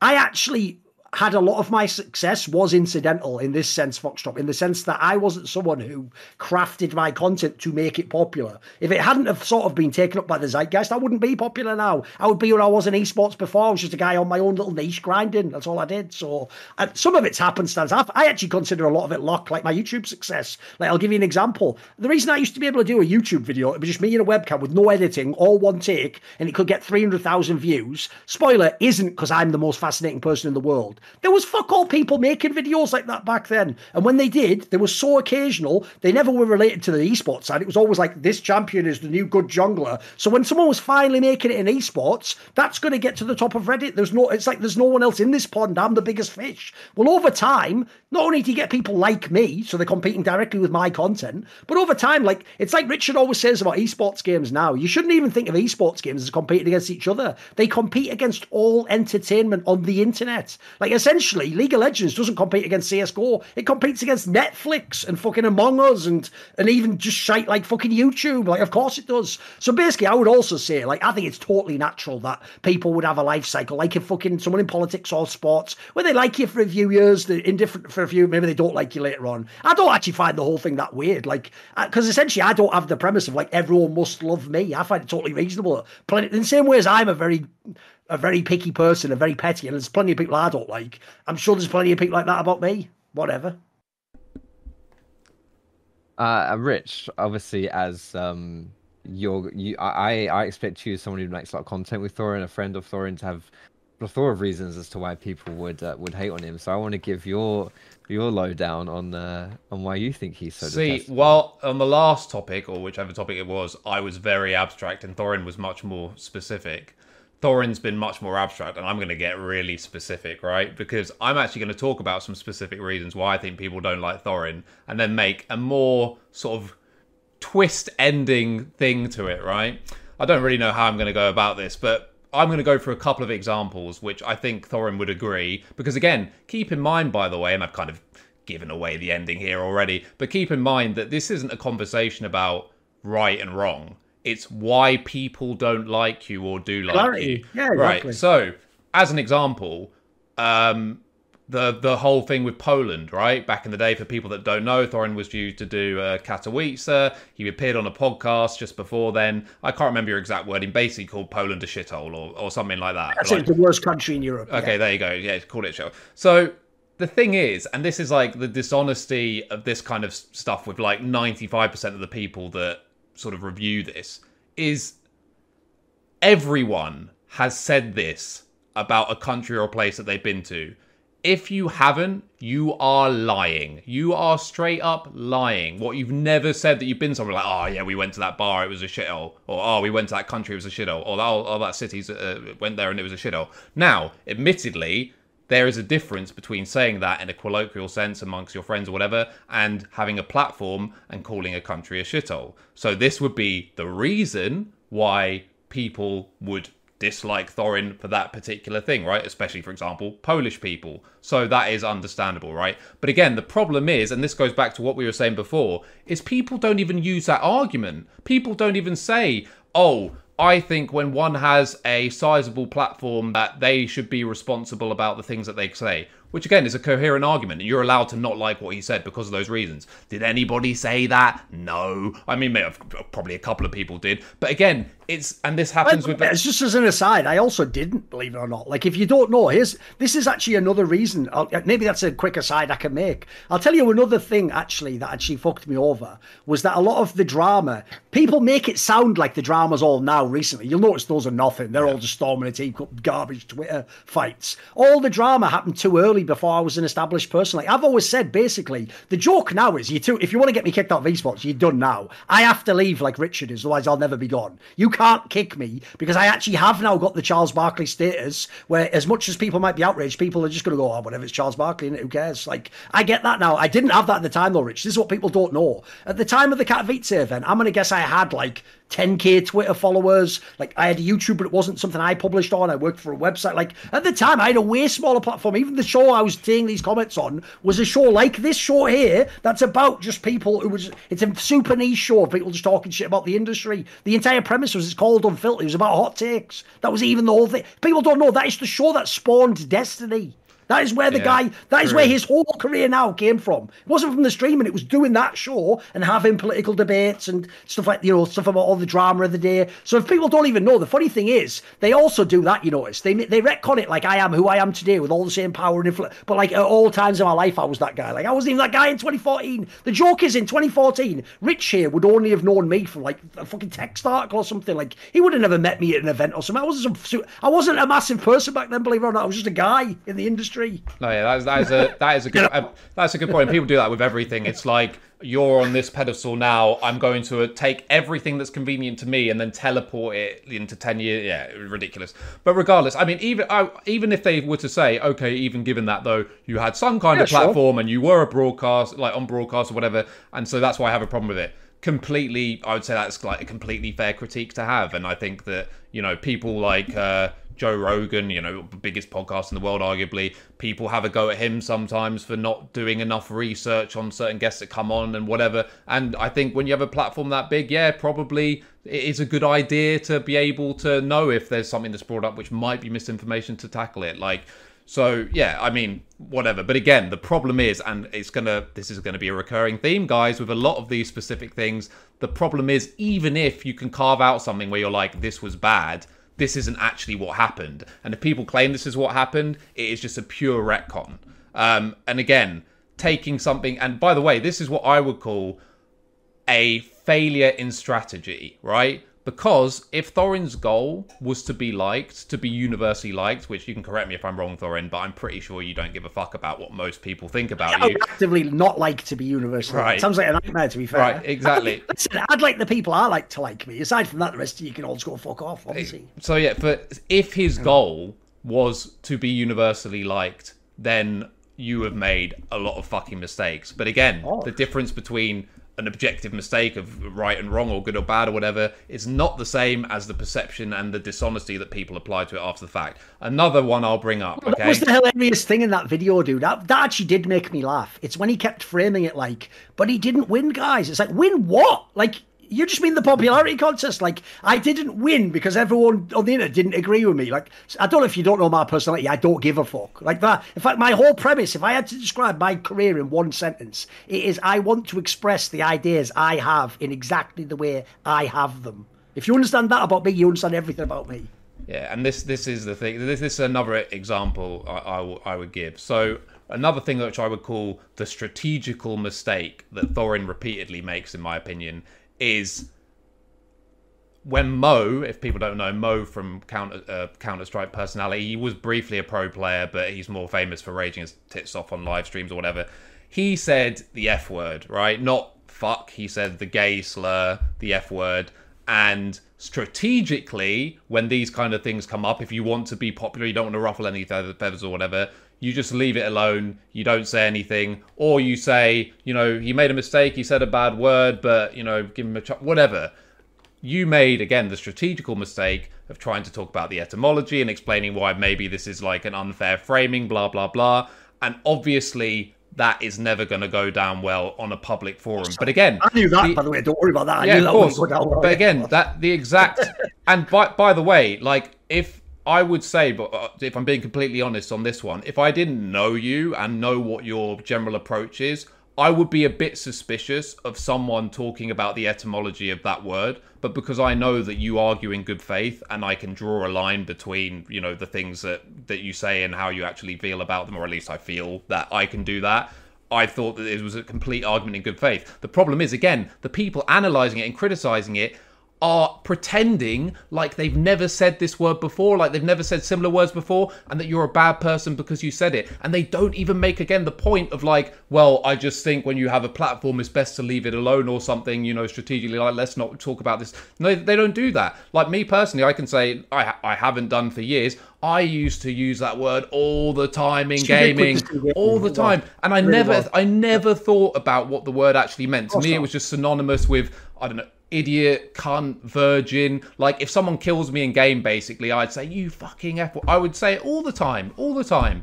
And I think, basically, I can't know this, but I guess that's what Mo was saying it. Or the reason why he said it. It's one of these. He even clarified that he meant it like idiot or something like that himself. I think he did a tweet where he said, same thing with like the sadist when he said the M word. Again, that one I think is a little more difficult for people to get their head around, because I do think it is less common for people to like say that all the time, but it's still coherent as an argument. Like, you can choose to believe him or not.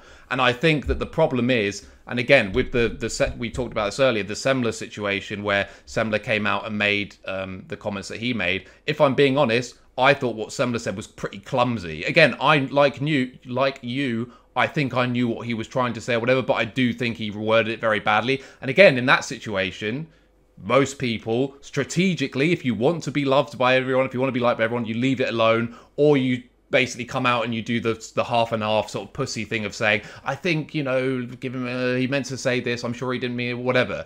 And you went full board. And again, this is one of the reasons why I feel comfortable in saying, with the F-word situation, with all these other kinds of situations, that I believe that you argue in good faith, is because you had no personal gain to do from going out there other than to bat for your friend who you believe. No, I don't actually like the Moore guy, for example. So in that case, that's why that's the craziest whatever. That guy's even a fucking enemy of mine. Yeah. But, I mean, you've consistently gone out to bat for people who you believe deserve to have some kind of defense, even if it serves you no end, and most likely it's going to get you into shit with other people. So yeah, I think strategically you've met, and I would also throw in a couple of other things, by the way. And again, the reason I want to bring up this is because I think this is like a societal framing thing that people do all the time, which I really object to. I remember when I came across this a couple of years ago. I didn't see it at the time. I think on one of your side channels, you interviewed Sargon, right? Sargon of the Cards. For people who don't know, he used to be, I think, the head of UKIP at one point, or one of the. I think he was at the last election cycle. Yeah, I think he was. And he's a YouTuber, and he's like very edgy. He's on the right side of the aisle. He says lots of things that. And me personally, I really dislike Sargon. And I remember when I came across this, that I'd seen that you'd done an interview with him. At the time, in the moment, I winced a bit. I was like, oh, God, like, really? Sargon? I was like, ugh. And to be fair, and this is how I'm making my point, I didn't watch the interview. I know nothing about the interview. All I know is that you interviewed Sargon. That discussion could have gone in any way, shape or form. I have no idea what your motives are. I could have made guesses, but that would be an unfair and an unreasonable thing to do. And I remember clicking on the thing, I didn't watch it, and reading the comments and seeing basically people saying stuff like, oh, I'm really disappointed in you, Thorin, like giving this guy a platform, blah, blah, blah. And again, I'm against giving people like that a platform unless, you know, you're going to challenge them or you're going to talk about different things, or at the very least being educated on what they know so you can check them if they need to be checked or anything. Again, I didn't see it, so I'm not going to make some massive judgment and be like, oh, whatever. But again, just purely, and this happens a lot, by the way. You did one with Soulbra, people like this. All right, yeah, again, sure. Strategically, terrible if you want to be universally loved, because obviously this guy has a lot of people who back him and believe what he says is good, and he has lots of great life lessons in terms of diet, health, whatever. And then on the other side, you have people who think the complete opposite, and he's a fraud, and what he's saying isn't based in science, and blah, blah, blah.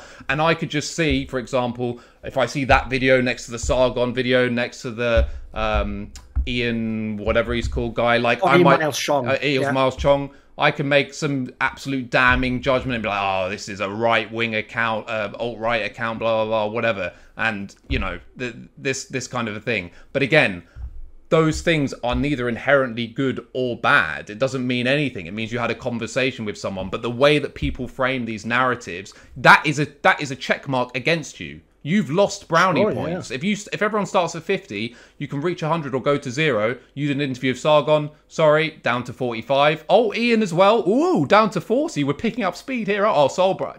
might as well just put you at 0 now, right? So in terms of why people dislike you, and by the way, I'll just say this, I don't know. Again, like I can just guess from snippets or whatever. Like this isn't something that, me and Thorin don't regularly like talk about politics in general or whatever. Because again, I don't care. If I had to guess, I would suspect that there are loads of things that we disagree about politically. But to me, it doesn't matter because, as I said, to me, the underlying thing is I know whatever you back, whatever it is that you personally believe in, I believe that you approach it in good faith and you talk about it in good faith, and I believe that is provable by your actions of how you go to bat for people and how you represent or are willing to put yourself in the firing line needlessly purely because you think an injustice has been done against someone else. And people who are fake, people who represent the left and say, as an example, say they would love to see women in esports but they don't do anything about it, they don't really care about it or whatever, if I don't see you do anything in action or at least be consistent, then I have no reason to believe that that's true. So when situations present themselves, when there is only downside for you personally, as far as I can see in terms of going forward, and you consistently do put yourself forward and in the firing line, then I don't give a fuck what your political views are in broad spectrum, right, of an individual or whatever, because I know that that person is well intentioned and is willing to bat not just for themselves but for the other people that they believe are worthy of that defense. So yeah, basically the underlying thing is it's the pleb war, right? And an approach that you have is never going to win the pleb war because they always want, and this is the killer, they always want you to be someone who they're not. They're not even the person they want you to be. It's insane. It's crazy. They use slurs in their private lives, and that's whatever. But they find it unacceptable that you could do that. And again, there can even be arguments to be made, but they don't even make the argument, so the conversation goes nowhere, and you just auto lose a public perception war, and nothing is gained or lost. And by the way, one last thing, this is I don't even really want to talk about this. I just want to ask a question. This is like a really random aside, but one of the things that was brought up in the video was that you once referred to or like made a comparison to Reggie being like a character in Planet of the Apes or whatever. Oh, that was wild, isn't it? Because no one has ever accurately described what I said there. Yeah. I explicitly, in the fucking thing I say it is only on the basis of his character. Yeah. That's in the transcript of what I say. That not only that, but what I want to understand here, because there's also the thing. This is like a side point. I might get in trouble for this. So I have to be careful with my wording. But why? How? So I've always understood that like calling someone an ape or a monkey or whatever is can be seen as like racist if you use it against a black person for whatever reasons, because obviously you're picking something that looks like a humanoid but is more dumb and has the same color or whatever. To me, it doesn't really make sense that can be universally applied to like every race. Like what? I remember, that's another game they play, mate. What they do is they said this. This is again where everyone gaslights you that they're all, like you say, a perfect human who's never done anything, and everyone knows this. People said, no joke, because remember in Reginald's case, like I don't know where country he's ethnically from. He's obviously some form of Asian. He's Asian, right? That's all I knew, right? People told me he's from like Cambodia, and that actually there is like an underlying thing of like Cambodian people being got. It's like, who the fuck knew all that? But like, also, remember, that, by the way, that summarizes in a nutshell why these internet discussions are worthless. Like, if someone said something that sounded like it was a little bit incendiary, the first thing you would do if you were communicating is try and communicate. You try and find out, what did you mean by that? They don't. In fact, even if they know you didn't mean this, because it's possible to infer that, they'll just run with that forever. That just tells me that is by definition a bad faith argument, Yeah, but also then he talked about like calling the Brazilian team monkeys, whatever. How is it possible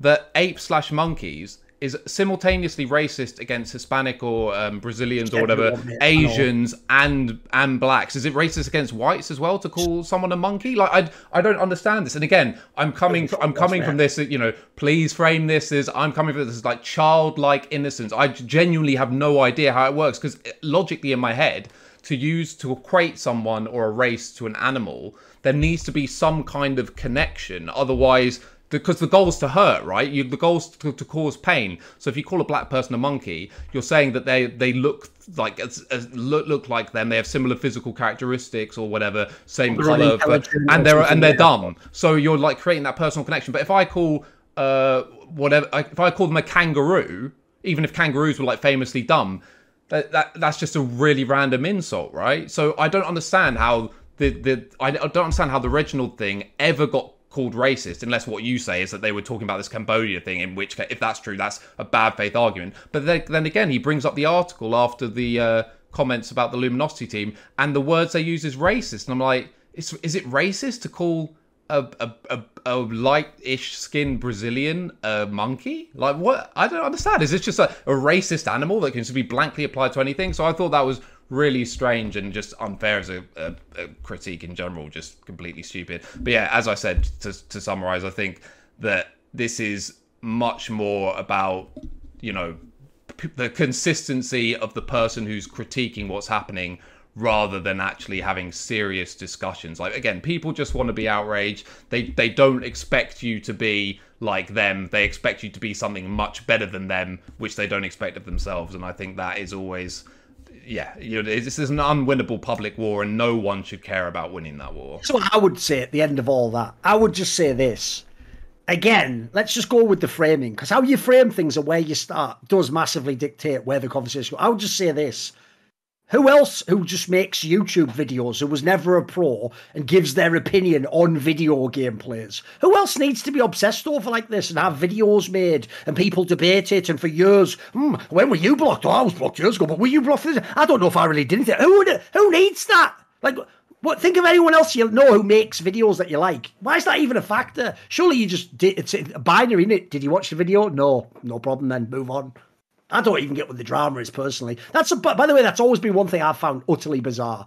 Is like, remember, I worked in esports where I was just the one covering esports for like 12 years or something. I don't know why I'm part of the story, but I have no problem with it. It's whatever. Here's the problem people don't get. And this is why videos like that will always ultimately seem really stupid. Like I said, the way he framed it, so like, but he wasn't winning fans. Like, winning what? You are aware every year I have more earning potential than I ever had the past years. The cool thing is, here's the joke. You know when he was showing how I'm doing less events? Well, he doesn't know how much money I make per event. Yeah, the joke is, mate, in 2015 when I did 17 events, I made like 1,000 per event. Joke, 1,000 wouldn't even be my day rate now.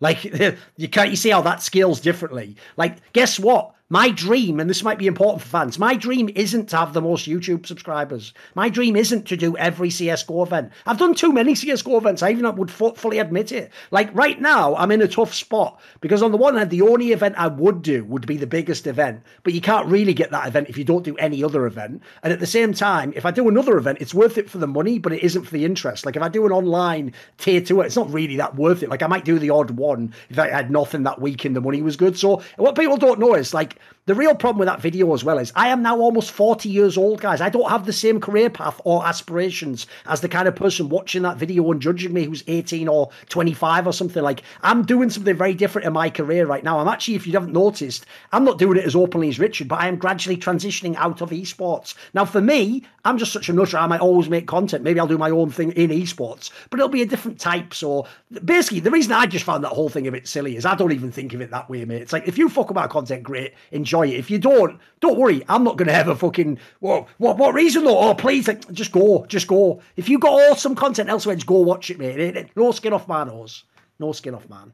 My contribution to this argument, seriously, Foxtrot, give me like a real take, because here's the thing, me and you don't know each other that well. We've done a few episodes of Summon Insight and stuff. What would your take be? Because I will say, you notice one thing that's very interesting, Rich had to find this himself, is the difference between people who only know of me in the industry and people who actually know me is always massive, because I notice once people actually know me, a lot of it makes sense, you know.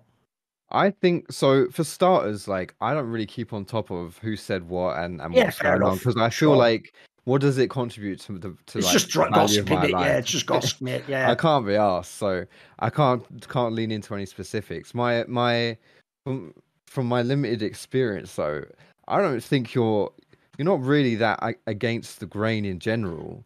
Like, you don't follow the whole kind of consensus and to be honest, sort of like hive mindedness of the internet, like social media, even places like Reddit or Twitter or, you know, any like esports in general. They're all very, like, they're quite left leaning and they all have very similar beliefs and whatever.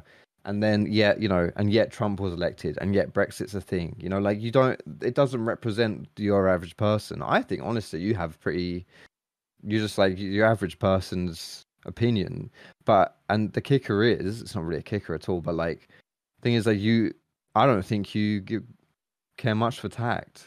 You just say I don't. That's always just like, been the way I'm in it, let's be real. Like, this is just the thing is that you have opinions that might be a little bit against, or not even like, obviously you don't say anything wild. Like, you don't say, I think if you're gay you shouldn't compete in esports. You don't have any like really wild like that I've ever said. I know exactly. No, like, you just might say something like, if you're gay, why should you have your own tournament or something like that? That would be an angle. That's a valid question. Like you'd say something like that, which, to be honest, as an argument would have a lot of nuance to it anyway, and far more than you would be able to fit into a tweet, which is what you would probably deliver it in.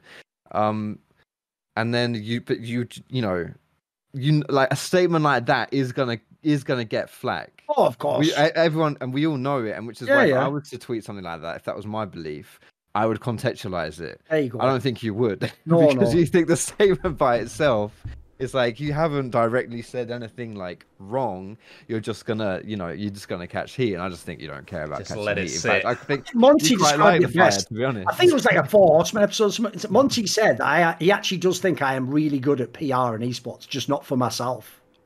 So for sure. That's actually a great. I've heard you talk about what like other players, that advice you've given people and things like that. Like, I think you know exactly what it is. I just really think you if there's honestly one person in esports I think is completely out of fucks to give, as sort of cringy as that phrase is, or maybe even never had them to begin with, hands down it is you. Both of you two are up there. That's what kills me though, when they act like when they pull out the social blade, Rich. It's like, are we really going to play this game? Are we going to act like I couldn't have just tweeted for the whole spring split? I think Flackhead's underrated, if anything, and just farmed hits all day long. Like, I'm not joking. I could. Maybe I should even just do this, except for the fact that I have to sacrifice my whole integrity, wouldn't I? If it was like a public skit. You think I couldn't, for 1 month, Rich, just try and get like 10 million Twitter impressions? Of course I could. I could do it like that tomorrow, mate. It'd be easy. The question is this: how do you actually carve out a niche and make all your money and do everything you want to do while saying the opinion no one wants to hear? That's the fucking hard mode. That's the nightmare mode to play, and I've completed that game. See, in the same way that what Fox said about, like, you could make a statement like he said and not be wrong but catch loads of flack. I'm doing the opposite of that, and also what you just suggested, where what I'll do is I'll have my cake and eat it. I'll put out a tweet, a perfectly beautifully worded tweet, by the way, like, Flacked is pretty good, which, without context, could mean anything. In the context of the world, is he world class? Is he pretty good? In the context of LEC, or just in the Euro, whatever, farm the fuck out of those. Everyone's following now, or just getting thousands of random Spanish people liking the tweet or whatever. And then afterwards, 2 hours after, the tweet starts slowing down a bit, I put, in the context of EU, he's probably moved from the 30th best to about the 10th best. Right. And then I've kept my integrity and got what I wanted. And you're just farming idiots. There's nothing to feel guilty about. So, yeah. And a lot of these people, to be honest, they'd probably unfollow as quickly as they followed, but they don't stick around for that, do they? They're just off to see what is the next Spanish tweet that I have to like. So, yeah, it's brilliant. But no, also as well, I think as a general point that really irritates me, like, people are so quick, and I won't name names, but they're very guessable. People are so quick to just divorce themselves from other people because there are certain things that they don't agree on. Like, as I said, that I don't know anyone on the planet who agrees with me on or shares all of my beliefs or whatever. But as long as you believe, as I said before, that they're well-intentioned or they make their points in good faith. Like, why do you feel like, oh my God, this person said this and I actually think differently about this piece of legislation, so now we can't be friends? Like, why are you so quick to just divorce these people from your life? Like, if you're going to live your life only going with people who, like, fully agree with you on everything, first of all, you're going to become a complete narcissist, which, shock horror, happens every single time this kind of thing happens. And you're just going to have no perspective or nuance on everything. And these people are always very black and white. Like, I just find it stupid. Like, unless they did something to you or someone you like, or did something really objectionable, don't just divorce people from your lives because they don't share your exact 10 commandments or creed that you've come up with as being the objective truth. By the way, obviously we're running out a bit of time, so we're going to have to do the prediction again. All I'll just say as a final note is this. The real joke of all those discussions is they never themselves are part of the story, if you noticed that. Like, here's the real thing I would say after having observed the internet and social media for like 10 years for social media now. It's made everyone look mental. It's made all discussions worse. Everyone is massively polarised and everyone purity spirals constantly and it's just taking the moral high ground. Like, Twitter is a shithole for everyone. Like, here's the joke. Like, who's like the only person in esports who doesn't get hate, right? A naive fan is going to say someone like Shocks, right? You've never seen her DMs, you moron. Even someone like her is just inundated with the shittiest comments ever. Like, that's just the internet now. So as much as you all want to be like, how did Thorin change? We all changed, you idiot. We all got radicalized by bloody stupid social media shit. It's ruining all of our brains. We should all just get off Twitter, really. If that isn't a fact right at the end there, then I don't know what is.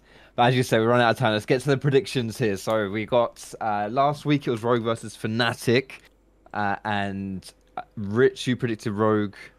Thorin predicted Fnatic, and Fnatic won. So Thorin is up 1-0 in our Who Wins series here. And some mad luck on it. For some reason, like, I think I found my niche, Rich. When I was just betting against the world, I was terrible. I used to get loads of predictions wrong. Against you, I can't lose, mate. Like, even on the 50-50s, I win them all. It's mental, innit?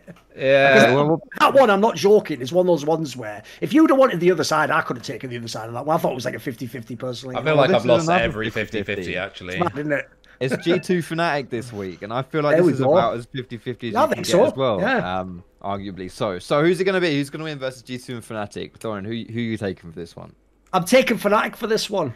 And the reason why, here's the problem. This is a little bit different from how I normally do my predictions, because normally I have a bunch of different rules I designed for doing like CSGO events so I could quickly streamline my predictions. Basically, I usually do go with who I think the overall better team is, because obviously in the long run, they should win more games. But the problem is in this specific matchup, I actually am essentially just betting on the strength of the Fnatic players and the roster. Like, I really do think that when this team is finished, this particular 5-man lineup of Fnatic, whether it wins or not, it will be known as like one of the best League of Legends teams in Europe. Like, there's just the quality of the players. They don't even have to like have a coherent style and they can just win games against tons of people. So the problem I have with G2 is I do think G2 is a good team, but like I don't put it this way, I sort of don't buy the honeymoon period they've had at the beginning of this split. Like, every single player in some of these games was playing well. Like, I don't know if they can really do that, then they're going to win the whole split and be the best team. So I'm just a little bit of a skeptic of, like, I think they've sort of like overperformed a bit, whereas I still think Fnatic still got like untapped depth, as it were. So I'm going to take the Fnatic lineup as better players. Rich is in on the Fnatic untouched depth. What depth are you touching here, Rich? No, I mean, I agree that like the Fnatic lineup is such that at any point it could just go on a run or just emerge as the best team. But I think G2's had a surprisingly not been really affected by their MSI hangover, it seems. And obviously, narrative-wise, the last time they played, they won 3-0, right? And I also think it is also worth noting that Fnatic performance against BDS was pretty shitty. Like, they easily could have lost that game. So I'm just going to go on recency, the fact that G2 beat them last time, the fact that G2 do actually look like pretty clean right now, and I'm just hoping that my 50-50 lands heads this time. All right, 2 50-50s. Fnatic for Thorin, G2 for Rich. But with that, that's all we've got time for today. Thank you so much for watching. As always, we'll see you next time. Bye-bye.